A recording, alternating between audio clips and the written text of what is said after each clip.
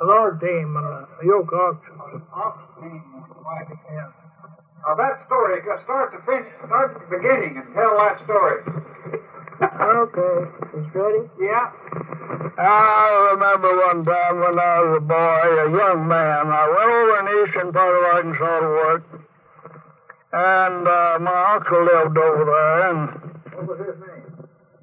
my Uncle Bob Moore, he lived there at Manila, Arkansas. That's in Mississippi County. And we went over there to pick cotton, working the timber mostly is what our job was, working in the timber. But one Sunday morning, anyway, there was a bunch of us went down to some friends, worked down on the river. And we got down there, and there was an old man there had been having trouble with another man. And he was about half shot. He'd had maybe a quart or two too much to drink. And more or less, you know. And he was raring and a fussing. He'd been down the river there and had met another old man down there, and they'd got in trouble, and they evidently this other fellow had give him a licking, and he come up. He was up there at the camp, and get his gun. He's going to go down there and kill him. And he went out to where he was boarding at the camp there and got an old single-barrel shotgun and started down up the river where he'd left this fella. And one of the boys went out there and just took the gun away from him. And he cussed and he rared and he fussed, and finally he said, well, I've got another gun at the house. I'll get it. And he went back to the house and got another gun and started down up the river there. And I told the boss to let him alone. I says he's not aimed to go. He's just a blowing. He don't know what... actually, he don't know what he's doing, but I don't think he'll go up there where he's at all. I says, let him alone. Just let him go. So they let him alone that time, and he started up the river and got about 20 feet, and he stopped. Turned around, and he says, boys, somebody come and go with me. Says, and see me kill him and swear that I done it.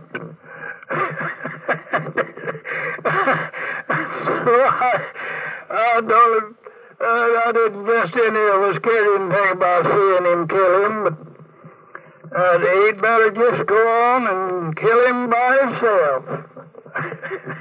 And he kept begging and hollering and squalling to somebody to come and go with him, and we looked down up the river there. This path went up the river, and we seen this old man a-coming. He was bareheaded and white-headed. He was an old white-headed man.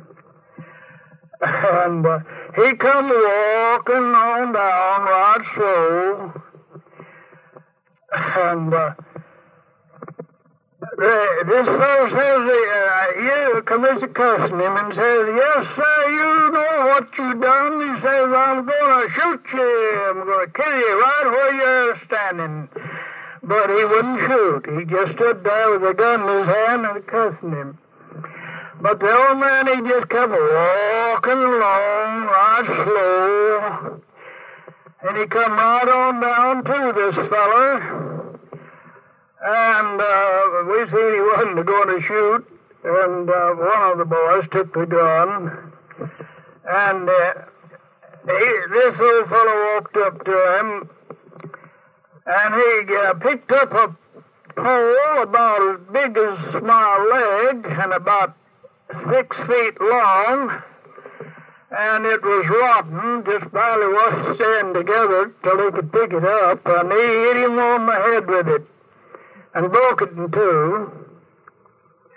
He lammed away and hit him on top of the head with this pole and rode back and struck again, and as the old man fell, he just hit his shoulder. And the old man just fell there like he's dead and was bleeding pretty bad. I didn't know what had killed him, but they all went away and left him laying there, and he told her he was got able to talk. He says, "You fellas just let me alone." He says, "I've been this way before," and he says, "I know when to get up." And so after a while he got up about halfway up on his knees, and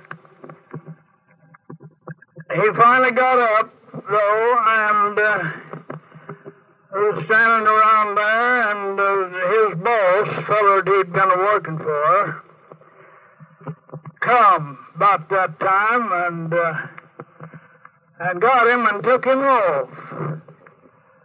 And they said that this old fellow had traded his wife to this boss for an ox wagon, some oxen and a wagon, log wagon.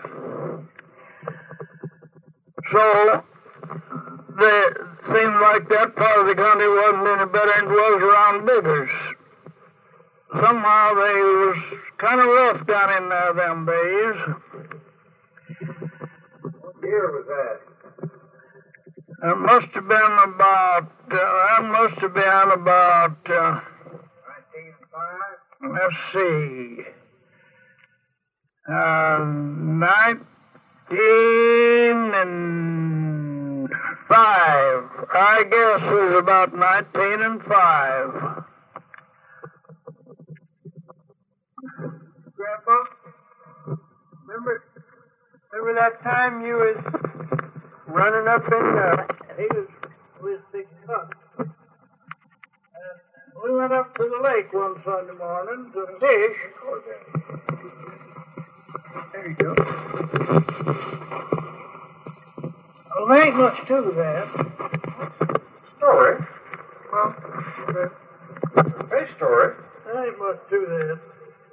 Anyway, we went up there to fish, and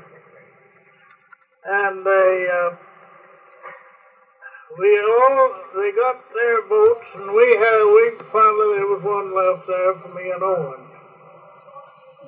And an old shotgun. We had an old shotgun and a gig, sorry, the rig. And we started out. The water was where we was going was about a couple of feet deep, 3 feet maybe, and the weeds growing in the bottom of it. It's covered, the bottom of the lake, it's covered with weeds. And we was looking for buffalo. Oh, it was about that long and about that big to the back. And I thought there's an old rotten chunk laying in there. Weeds there. Wasn't looking for nothing like that, you know. And we went right on past it. And I got thinking, doggone it, I'm going to go to looking for something like that. We didn't go much further till there was another. And I looked at it good. By George, that's a fish.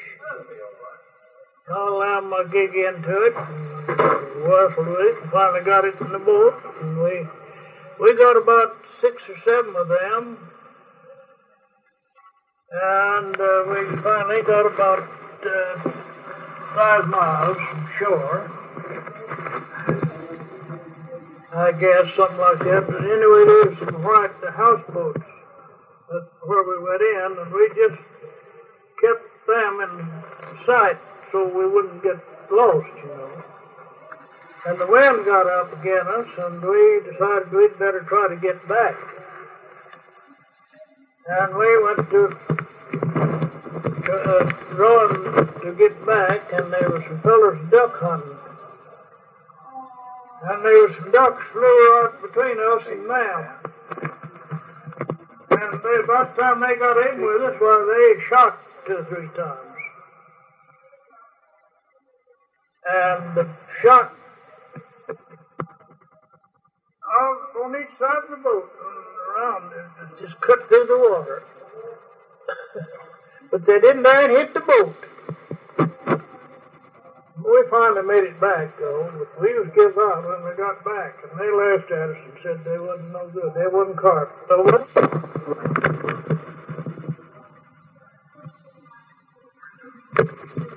I don't know if anybody else went with us and followed it or not. Maybe not. But anyway, we went to Heber, Malcolm's up towards the Missouri. Close to the Missouri line up there. And Walter Pitchell was there with his dog. And we went out hunting that morning. And we walked till the way in the evening. And we'd got separated. Me and Walter was together, and John, Tom, and Heber was, and Felix, he was there too. Off the ways from us, and we heard the dog running. And he come down pretty close by us and went right on. I said, I guess that dog's on the track of a turkey. Well, the dog went on past us about a quarter, or half a quarter, I guess, and on a kind of a glade, and stopped. He couldn't go any further. I said, that was a turkey all right, boys, and I says, it flew right here. I saw that once. And we was just standing there wondering what to do, and I said, now, let's figure the lay of the country now and see about the way that turkey ought to went. Anyway, in the meantime, I seen some big trees down below me there. And I just walked off down there towards them trees. Got down there pretty close to them trees, and I seen this turkey sitting way up in this one of these trees. I pulled down on it and killed it. Well, they ever knowed I'd... Well, they didn't miss me. How about the time you shot the tree?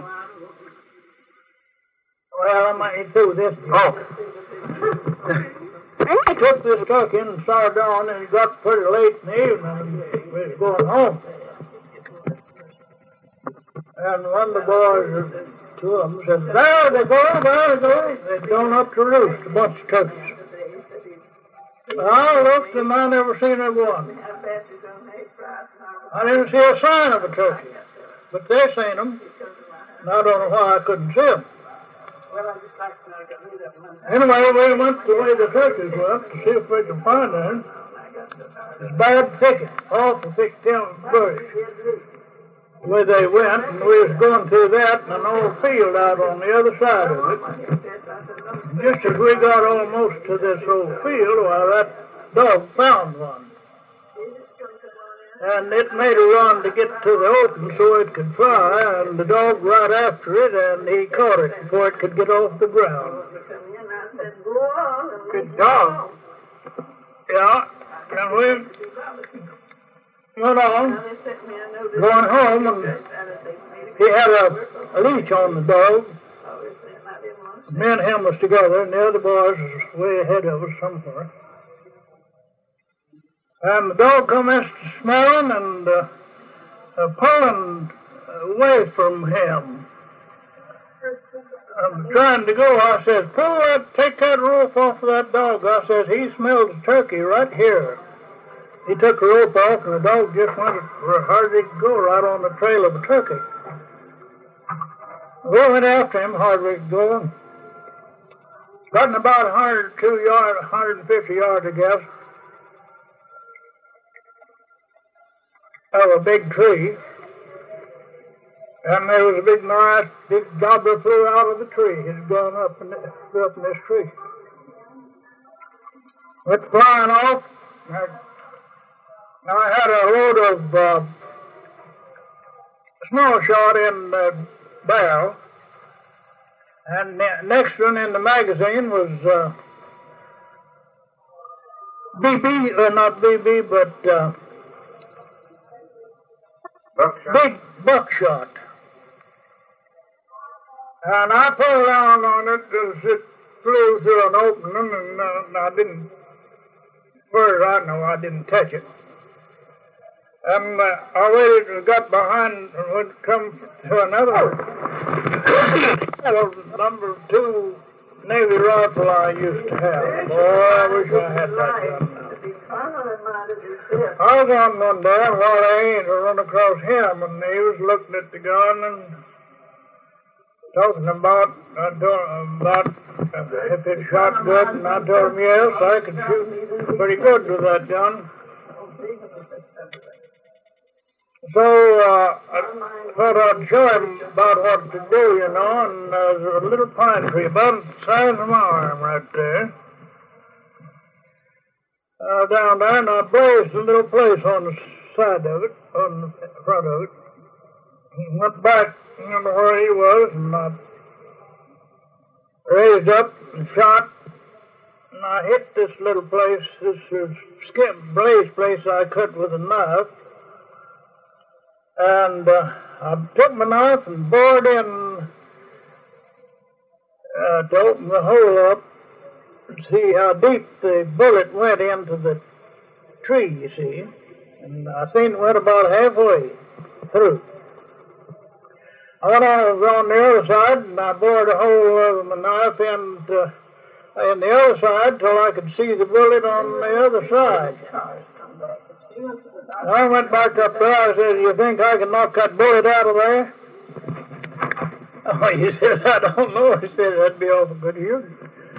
Well, I loaded my gun again, raised up, took a good bead right in that place, and pulled the trigger. And went down there, and the bullet was gone.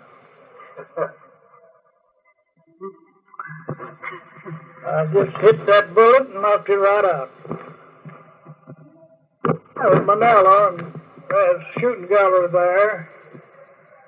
Used 22s at different kinds of targets, you know. And paid a dime for 3 shots. And they put up a prize one day there, that the one they were going to give $1 for the one that made the best score that day. So well on in the evening, I was there at the shooting gallery, and there was a boy walked up there, and he says, "I believe I'll take 3 shots at a scorecard." They had scorecards about 4 inches square, you know, with rings. And this little black spot in the middle. So the kid, he took the gun and he shot, and he didn't make a very good score that time. And he asked me if I'd shoot for him the next time. Well, I said, "I can if you want me to." So I took the gun and pulled down at it, and I just hit the black right in the middle there. "My goodness," he said, "if you can do like that, I'd let you take the next shot for me." Oh, I said, "Okay, if you want me to." So I pumped another shell in and cracked down on it and just hit the black, but just cut a little edge that you could see that I did hit it, you know. So I decided I'd take